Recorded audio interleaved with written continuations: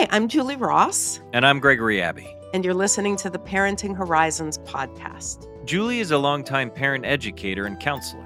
And Greg is an actor, writer, and director, and more importantly, a parent just like you. Through conversations covering a range of different topics, challenges, and roadblocks, we hope to give you a few of Julie's tools that might just help make parenting a little bit easier.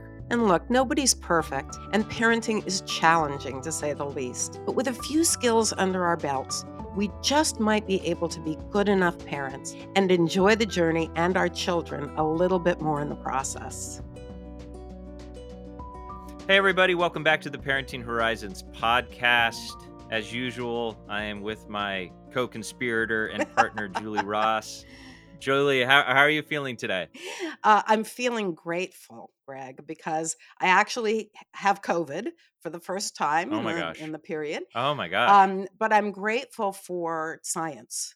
I'm really grateful for science because I vaxxed and boosted, and I can guarantee you it would have been so much worse if Right. because I'm at a vulnerable age, so they Mm. say, So you're Um, feeling okay? I'm feeling okay. I'm a little tired, a little cough, Our All listeners right. might hear it in my voice that there's a little bit of raspiness, but I'm grateful.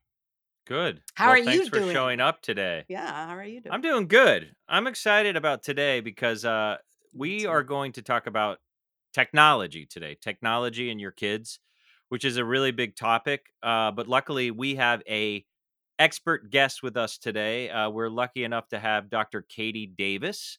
Dr. Katie Davis is an associate professor at the University of Washington. She's also the director of the UW Digital Youth Lab. She's published over 90 academic papers. She's the author of 3 different books on this subject. They are Technology's Child, Digital Media's Role in the Ages and Stages of Growing Up, Writers in the Secret Garden, Fan Fiction, Youth, and New Forms of Mentoring, and The App Generation. That's a good one. How Youth Navigate Identity, Intimacy, and Imagination in a Digital World. So, Katie, thank you so much for being here today. Thank you so much for having me. It's great to be with you.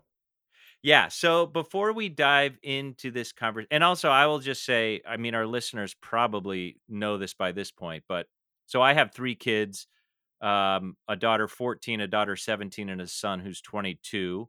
So I've had a long, confusing journey with this topic between the phones and the streaming and the apps and the so I'm coming from that perspective. It's very complicated to navigate. But before we dive into the conversation, can you just tell our audience a little bit about maybe your history and how you came to where you are now with your work? Sure. So I've been studying technology and its role in kids' lives for almost 20 years now.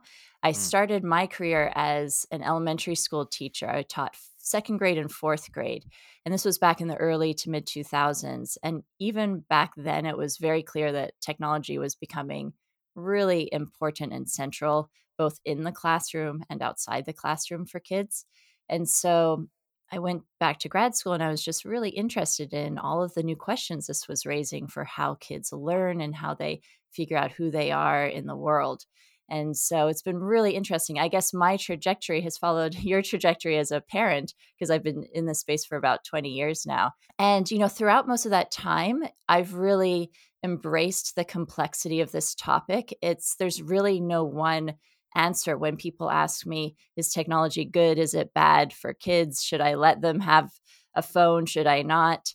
I've really leaned into the nuance, and I've typically given an answer like, well, it depends, and all kids are different, and all of this sort of thing. And then about 6 years ago, I became a parent myself, and I realized that complexity and that sort of on the one hand, on the other hand, wasn't really helping me as a parent make concrete decisions.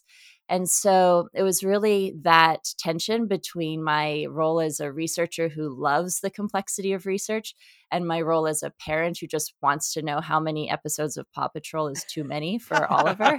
Um, and I kind of brought that tension to this, my newest book, Technology's Child, to figure out, is there anything concrete that we can distill from this complex landscape of research. And so that's really where that's where I'm coming from in this book. And I'm presenting a framework for parents that I'm hoping that it's going to be useful for them to actually make concrete decisions for their particular child, recognizing that all kids are different. That's why it is so complicated. Hmm. But hopefully, with this framework, which I think of as a two-step decision tool, it'll make life a little bit easier and clearer for parents.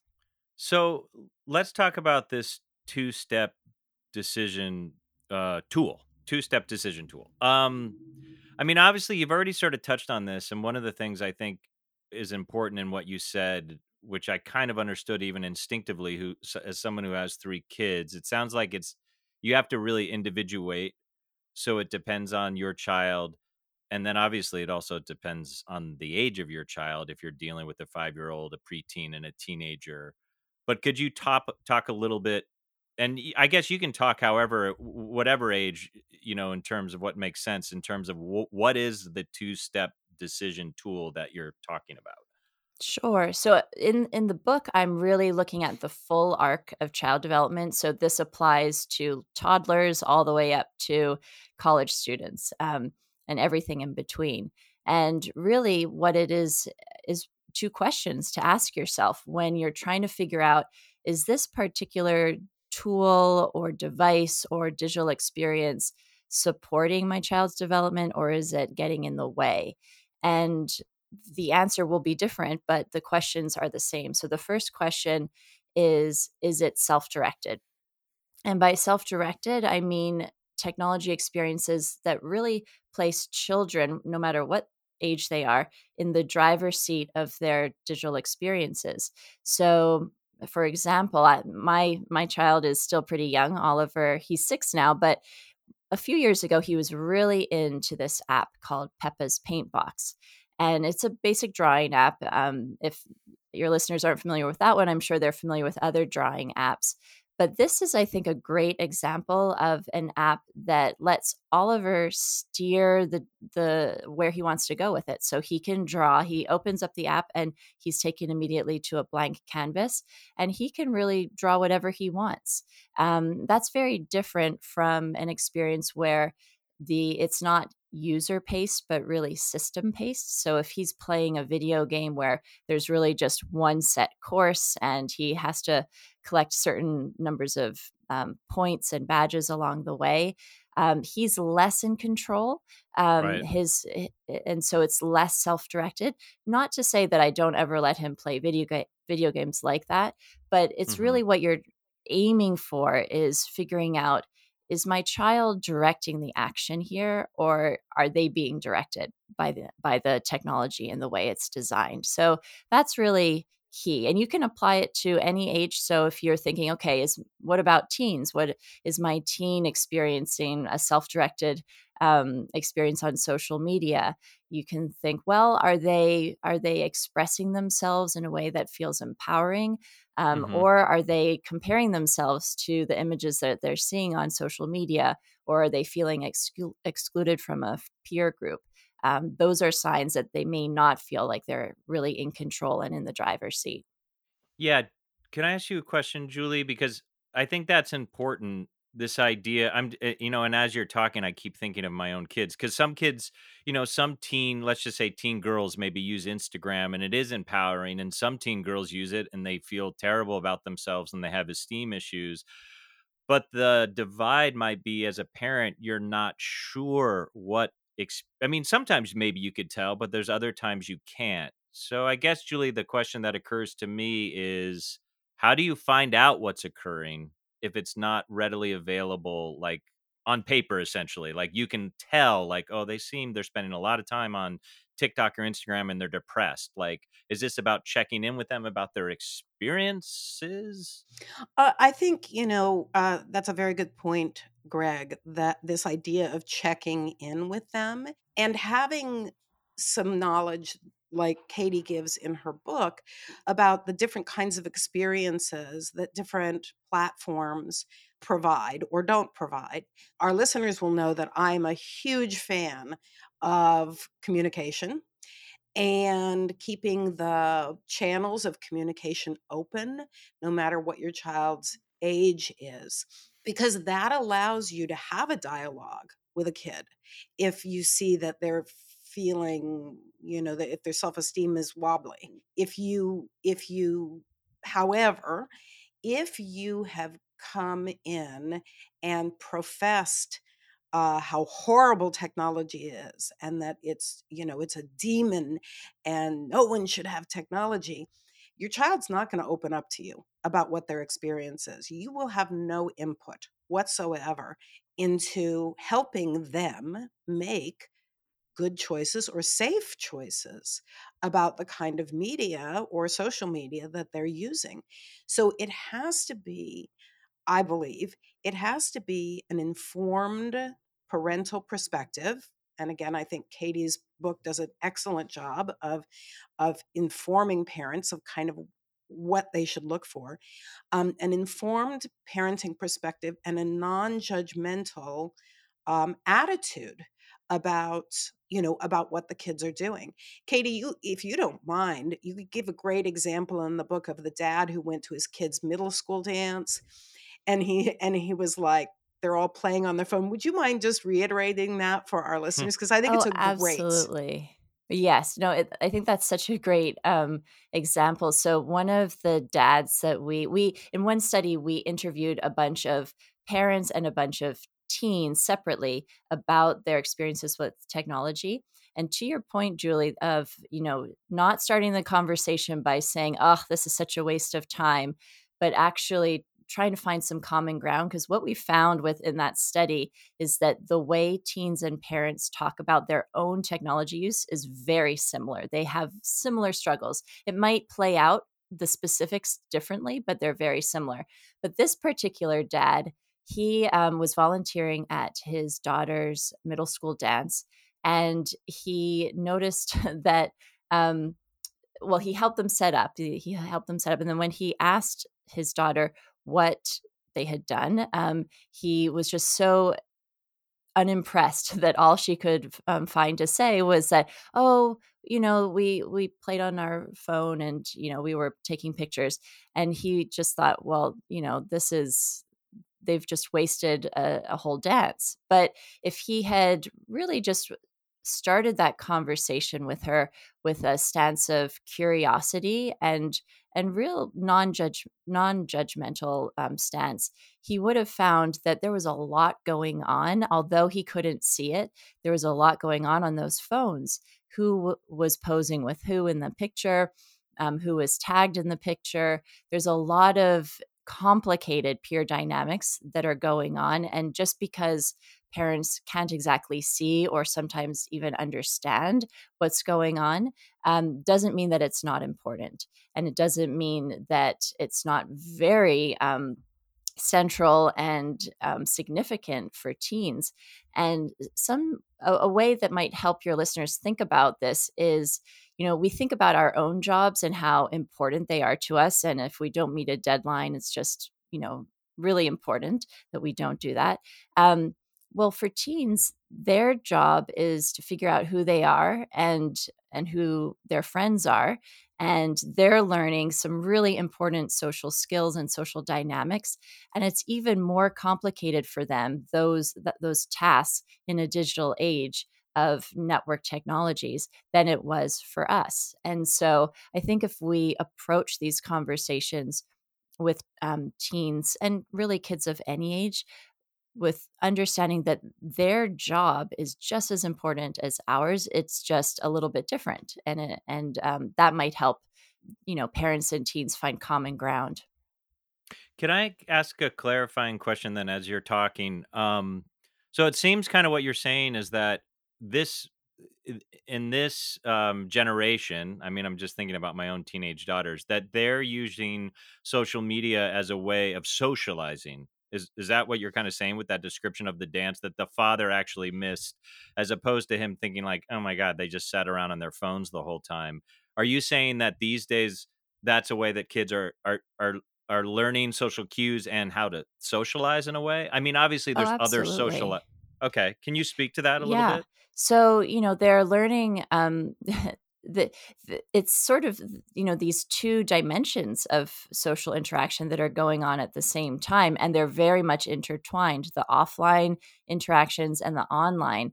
And there's, often teens are not making a distinction, but it's pretty profound when you see how they navigate both of these dimensions at the same time. And they're absolutely learning important social skills as they're engaging in social media technologies.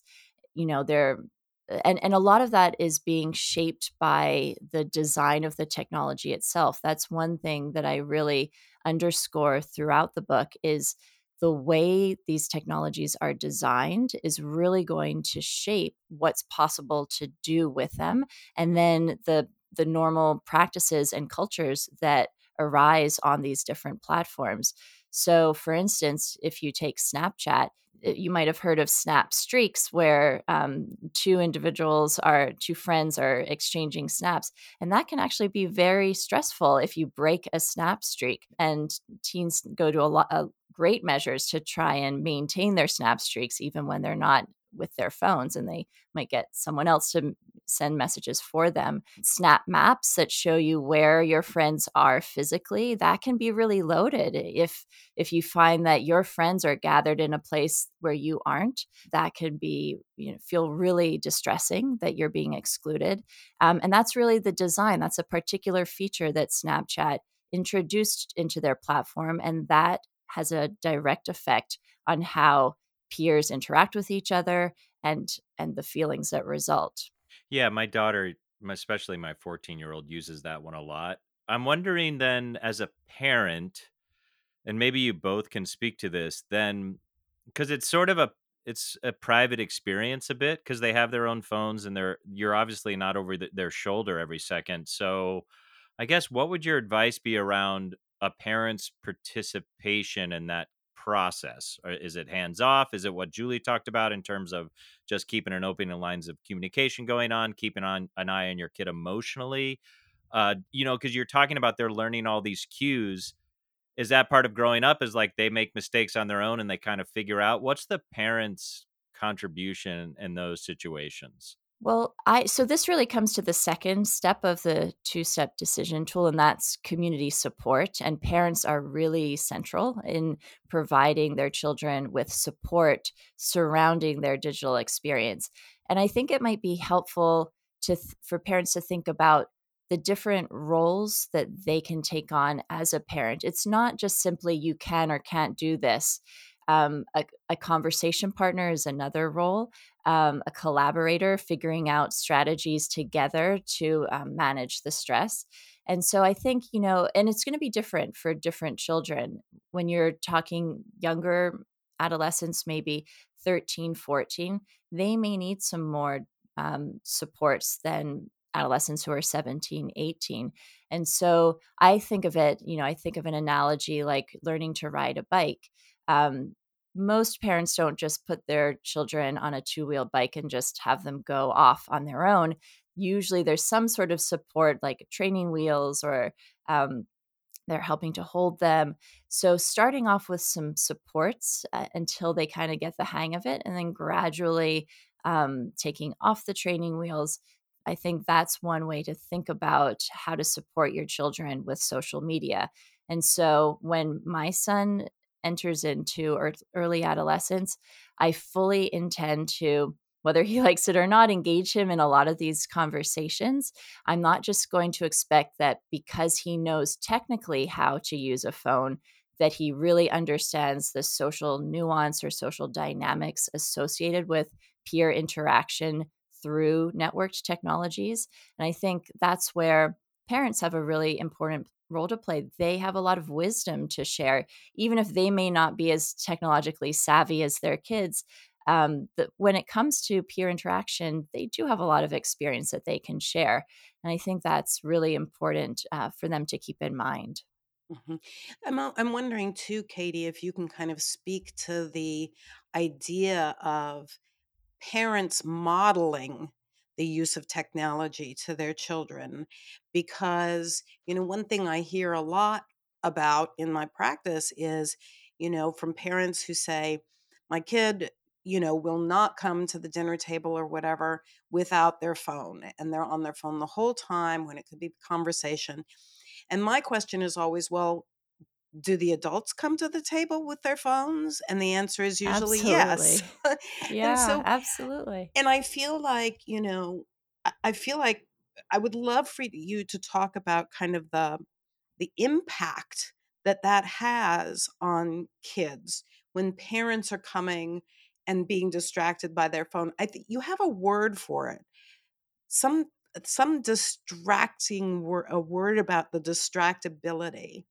I mean, I think you talk about mofophobia, right? Is that right? Oh, right. Mobile That's right. The phone. fear of not having your phone with you. Right. Absolutely. Exactly. And is it techno Technoference. Yeah, that's right. technoference? Yeah, Okay. So if you could right. speak Yeah, to there's that a a little group of bit. scholars. Yeah, there's some researchers who have coined this term technoference. And it's this idea. I mean, it kind of is self-explanatory in a way, but this idea that the technology is interfering with offline interactions, and sometimes Mhm. that's between two couples, two people in a relationship. Sometimes it's between parents and their children, and that's really the way I speak about it in the book. Is how sometimes parents' technology use will come in the way of their interactions with their children. And so there's some research showing that for young children, when parents are really distracted, and this is not just occasional glances at their phone, which research has shown is just, that's benign. It's not going to do any damage. But if it's sustained distraction, that can start to interfere with the way parents are responding to their children's bids for attention. And if you think about those early years, such an important part of development is forming a secure attachment with a primary caregiver.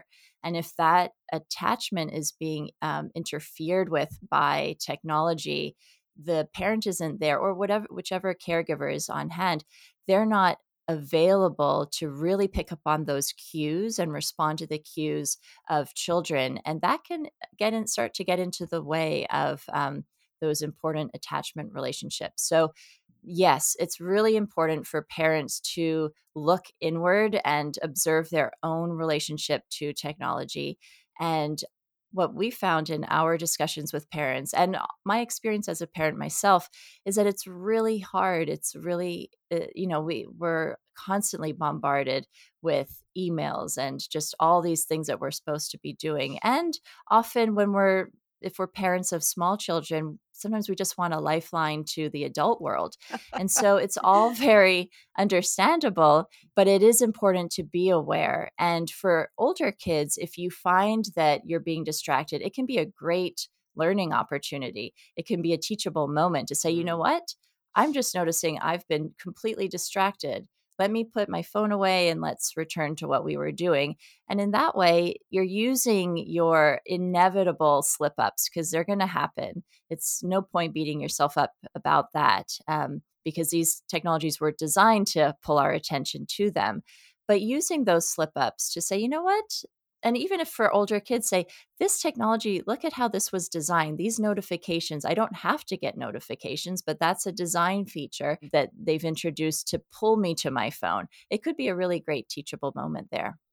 It's interesting as you were talking, Katie, because I suddenly had a kind of a realization that, from a psychological standpoint, it may be that parents are using their phones or technology as an avoidance strategy, avoidance of intimacy, avoidance of relationship, avoidance of communication, avoidance of feelings, that, and it's the easy out that they're looking at their phones as opposed to dealing with the fact that, maybe they're in a conversation with their child and they're kind of bored.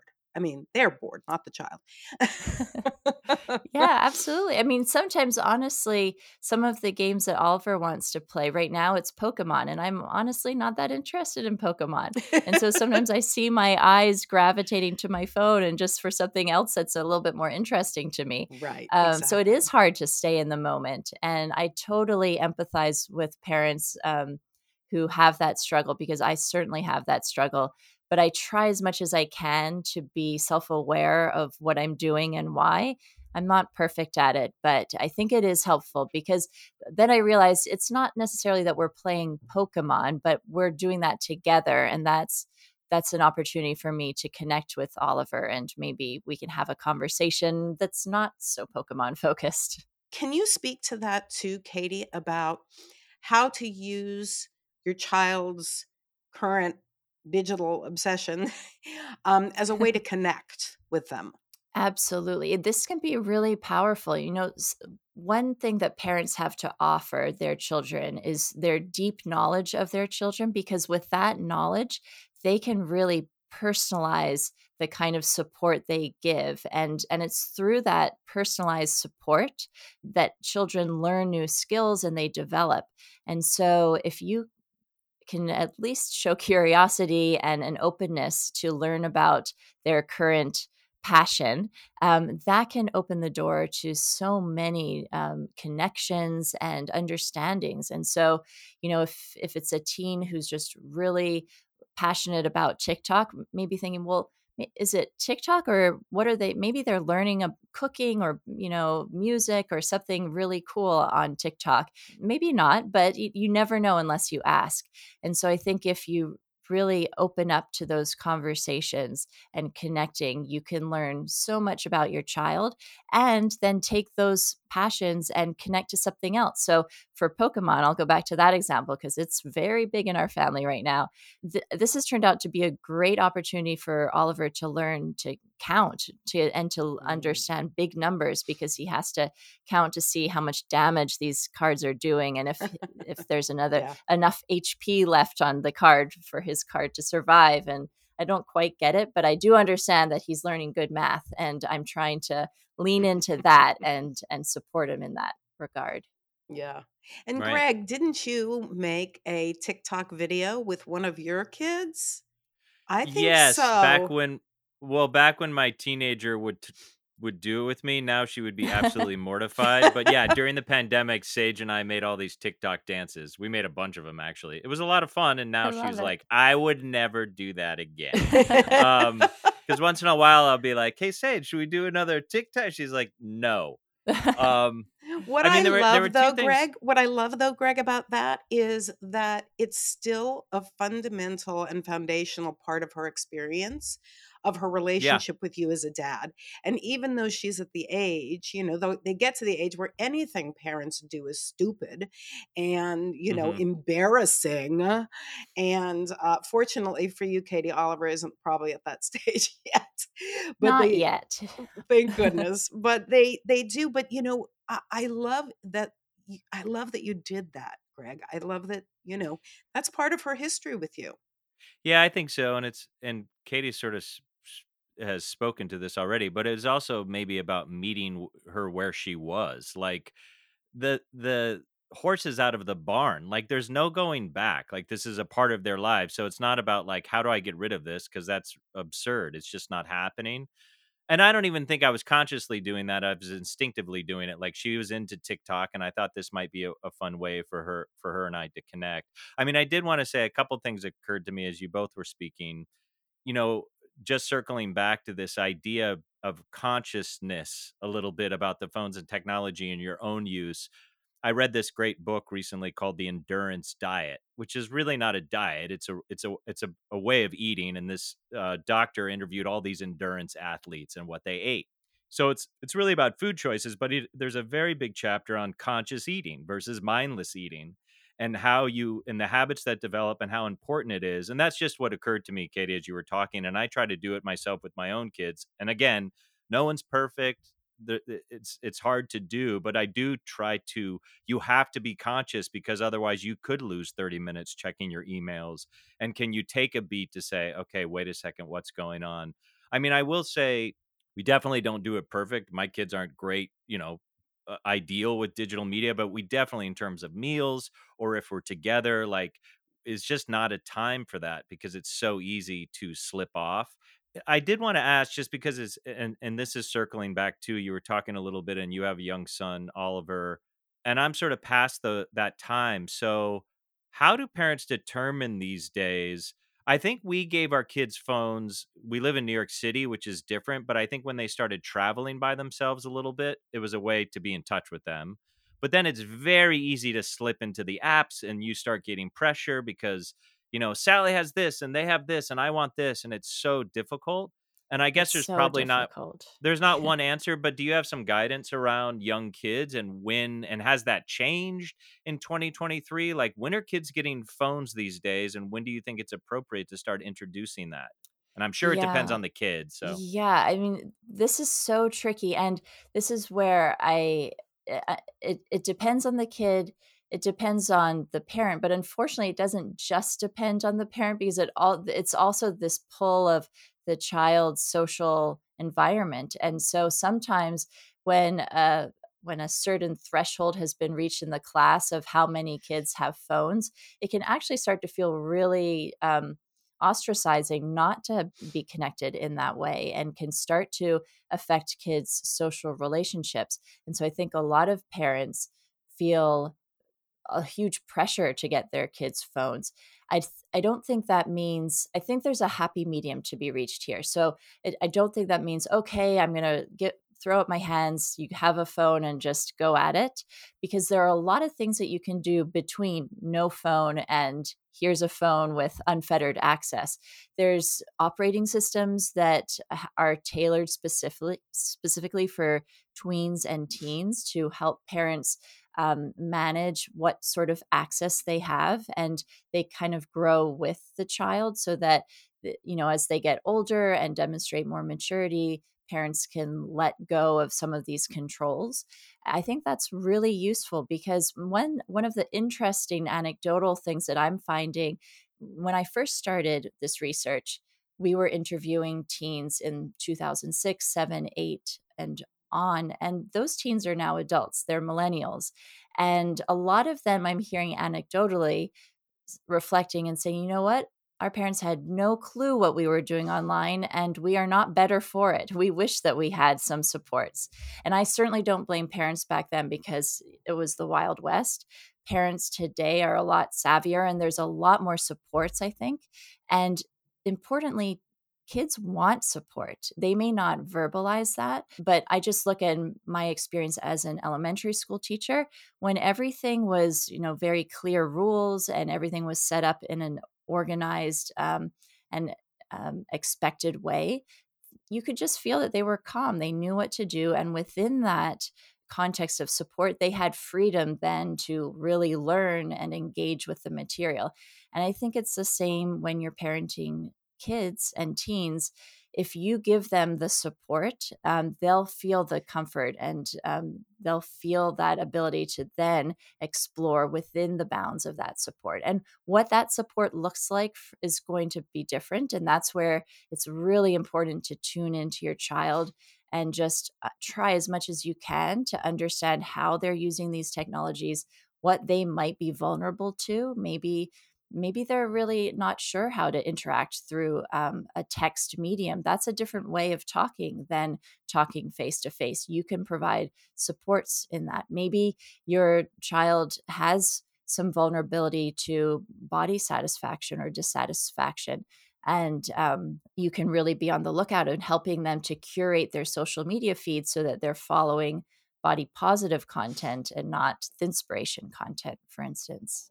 And what I about, I'm sorry. Sorry, Greg. Um, you go first, Julie. Then I want to ask something. This is a big one. I have like I know. 50 questions. I Go know, ahead. me Go too. ahead. I have at least that many as well.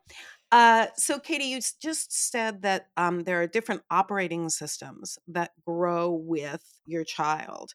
Is that different from controls that parents put on their children's media or phones so that they can't access X, Y, or Z? And if it is different, what are those operating systems? Well, so it's slightly different, and it's the basic the idea is basically the same. So there's one operating system called Pinwheel. They're marketing themselves as a healthy kids phone. And really what that means Hmm. is you put the operating system on whichever phone you've bought that is compatible with that operating system.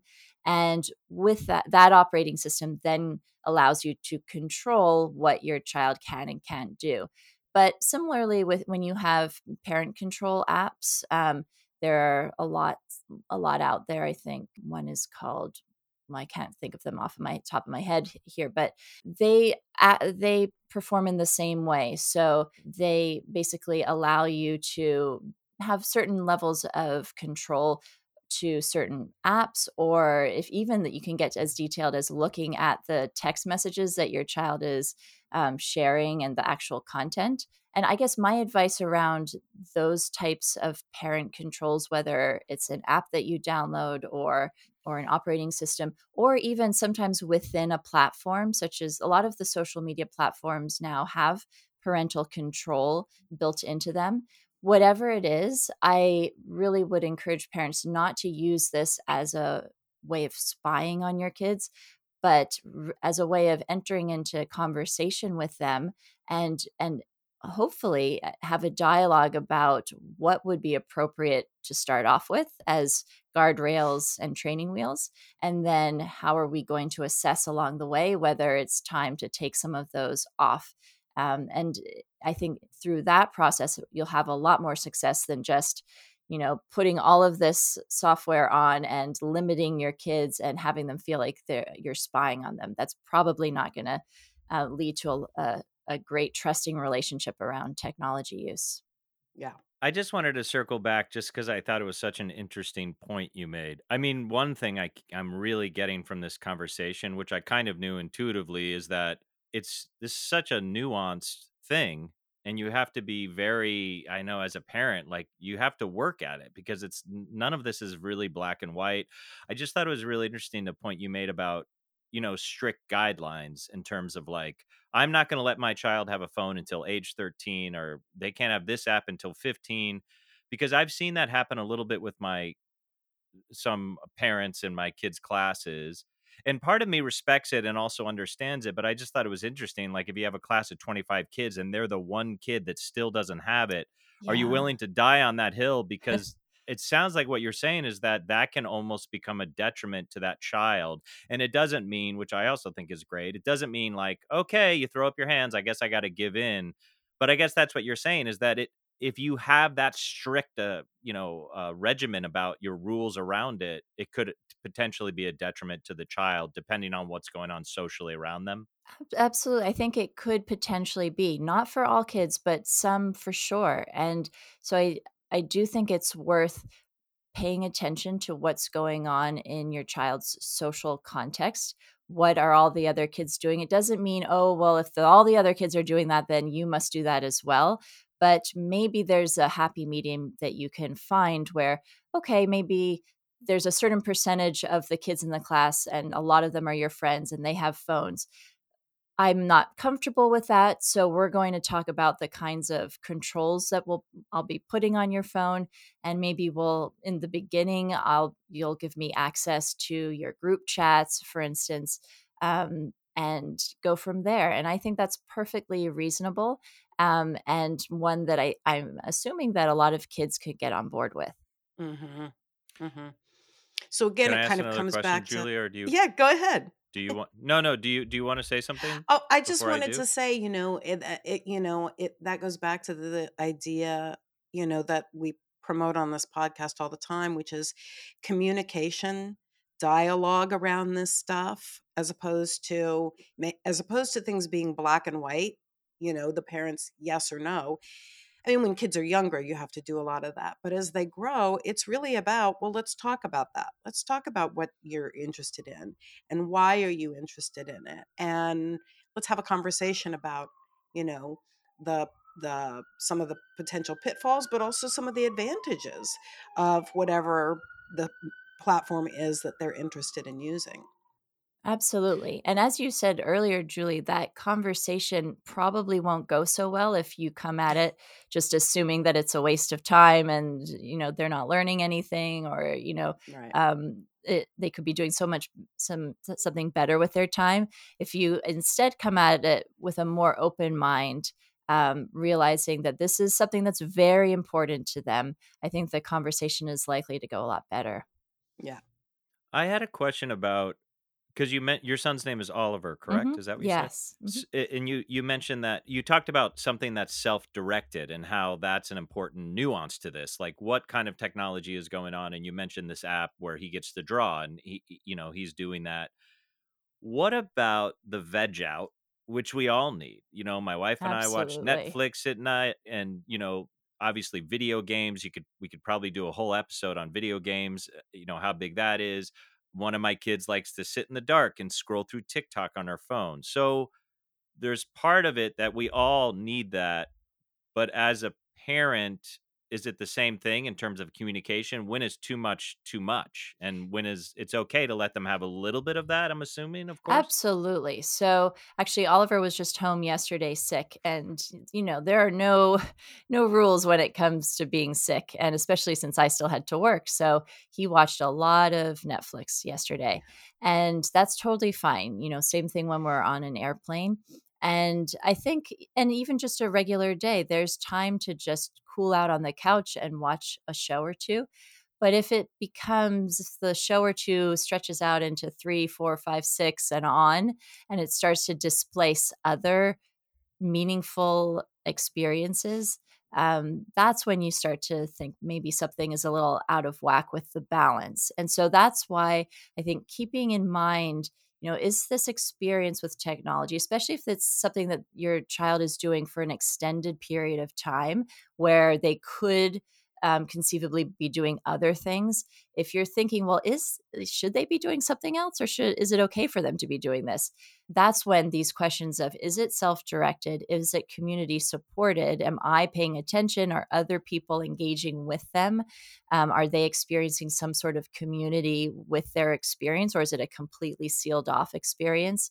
Those questions, I think, can be really useful for that extended kind of technology experience. And also just as an indicator of, if you notice that your child seems kind of agitated or even Mhm. depressed after a session on TikTok or Snapchat, maybe thinking, well, maybe they, something happened where they weren't really feeling a lot of agency, like where maybe something happened with their peers, or they saw something that made them feel bad about themselves.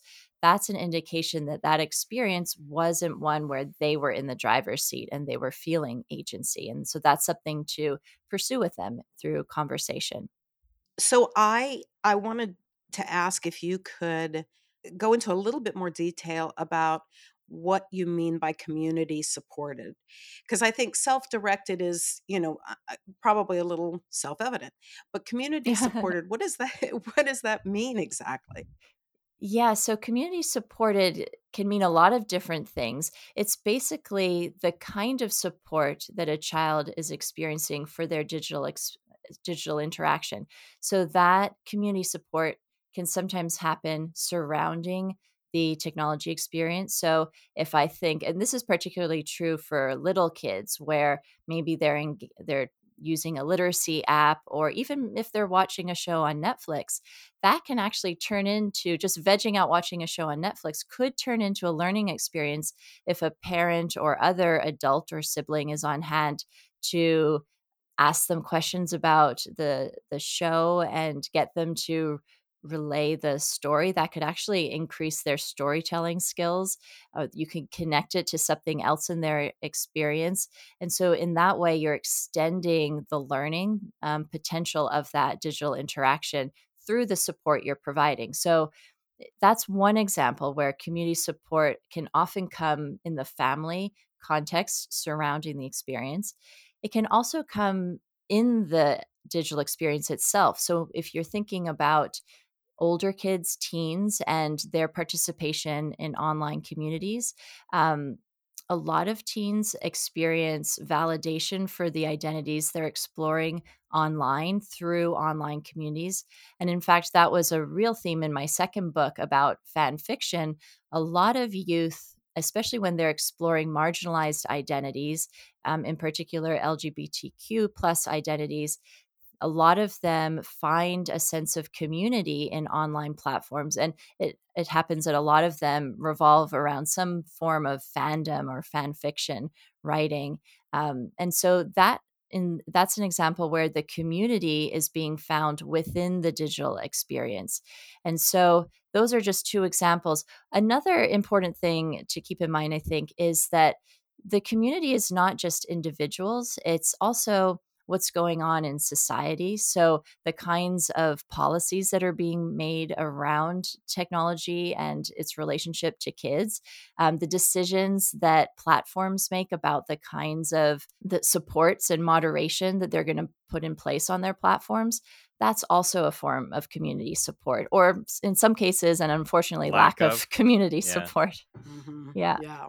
So as we wrap up, I just have a couple of more. You talk about asking parents, you urge parents to embrace the good enough principle of digital parenting. What does that mean? Yeah. So this is the recognition that I always knew, but really became clear for me when I became a parent, that being a parent in the 21st century, and it just seems every decade it becomes even more so, it's extremely guilt ridden. There's huge high expectations associated with making sure you're setting your kid up for success, and that pressure and that guilt extends to technology use. And so when I'm talking about the good enough digital parent, I'm drawing on a concept that actually comes pre-digital from the mid 20th century. There's this pediatrician named Donald Winnicott, and he wrote about the good enough mother. And so I've updated that concept for the 21st century and talk about the good enough parent. And basically, the Winnicott's idea was that parents are actually doing their children a disservice when they're on hand all the time to respond to every bid for that their child makes for their attention. So if they're always there to help them figure out a difficult homework problem, or to solve a social a challenge with a friend, for instance, or if they're bored and the parent's always there to give them another activity to do, then the child is not going to build up any sort of inner resilience. They're not going to learn how to navigate tricky social situations, or regulate their own emotions, or figure out how to get themselves on board. And so the idea is to not just settle for this sort of imperfection, but embrace it and say, this is a way to develop my child's resilience, and also to keep sane as a parent, because there's no way that you can always be on hand to respond to every bid for attention. And then in the digital context, a good enough digital parent recognizes right from the start that they are not going to be perfect at this, because technologies are always changing and it's really impossible to keep up with them all. There are wonderful resources out there like Common Sense Media, and they do reviews on every sort of technology. And I use that, but honestly, I don't have time to read every single review before I allow Oliver to do or not to do some tech thing. And so good enough digital parents do their best to read reviews, to steer their children toward self-directed, community-supported digital experiences. But they recognize that not every experience will be as self-directed and community-supported probably as they want it to be. But importantly, they observe their child, they observe themselves, and they adjust accordingly based on what they see as the interaction taking place between the child and the technology. And then when it comes to their own tech use, good enough digital parents, they know that occasionally being distracted by a screen or other device is okay. It's not going to totally mess up their relationship with their child. But at the same time, they do try to keep their tech use to a minimum. And if they do find that they slip up sometimes, they use that as a teachable moment. So basically, the idea is that to give yourself a break as a parent, but still trying to tune in and almost be like a scientist yourself, and really observe carefully, take note of what you and your child are doing with technology, and then adjust as you see fit. Mm. Julie was nodding her head almost throughout everything you were saying, because you were hitting on like 50,000 of her key philosophies. But Julie, Did you want to add anything? I know you talk about the 70-30 rule, and I think during the Right. pandemic it was keep them alive. Yes. But talk a little bit about the 70-30 rule, just because you kept nodding your head. I think Yeah. she's Yeah. speaking your truth a little bit. Absolutely. And so I have what I call my 70-30 rule in parenting, which is you really only have to get it right 70% of the time. There's a 30% margin for error, and everybody will still be okay. And that's a C minus. You only have to be good enough. You don't have to be, C minus is fine. Yeah, And over the years, I've discovered that the 30%, right, is actually as important as that's the the thing. 70%, because what you said, Katie, was, that kids don't develop resiliency if the parents are on top of them all the time, making the road smooth, making the journey smooth. We do need to, as parents, be able to lose our tempers. Let kid, I mean, from time to time, no more than 30% of the time, and never as a technique to control a child, but lose our tempers, or in the case of technology, slip up. It is okay. So, I love that. I mean, then that's why I was like nodding my head like one of those bobblehead toys. Yeah, I know. I think the idea is that good enough is actually great, and to really Yes. embrace that. Yeah. Right. Yes. So this has been amazing. Mhm. I learned a ton.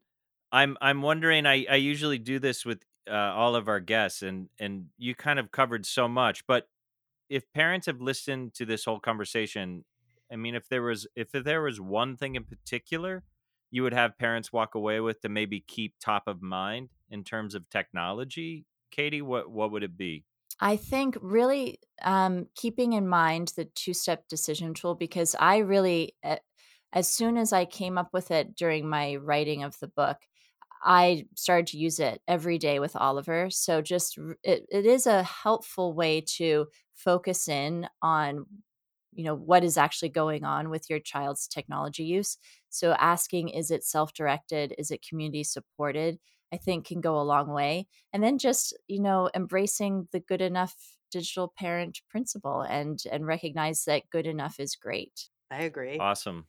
Yep. Yeah, that's a great way to end. Again, our guest today is Dr. Katie Davis. If you want to learn more about her work, she has a website. It's katiedavisresearch.com. She's also written several books, which you can find. The one we kind of touched on the most today is called Technology's Child: Digital Media's Role in the Ages and Stages of Growing Up. Katie, this has been fantastic. Thanks so much for being on the show. Yeah. Thank you Thank so you so much. And much, Katie. if your listeners are interested, if they go to my website, they can sign up for my newsletter, which is geared towards parents and making good decisions around technology use. That's That's great. Again, great. I'm going to give the website one more time, and we'll put it in the show notes. It's Katie Davis Research, katiedavisresearch.com. So thanks, Katie. We really Great. appreciate it. Thank you so much. Thanks for listening to the Parenting Horizons podcast. If you enjoyed today's episode, please share with your family and friends. And if you'd like to hear more about Julie's work, join one of her parenting groups, or see about individual counseling, please visit parentinghorizons.com, or you can email Julie at julie.ross@parentinghorizons.com. We'll see you next time.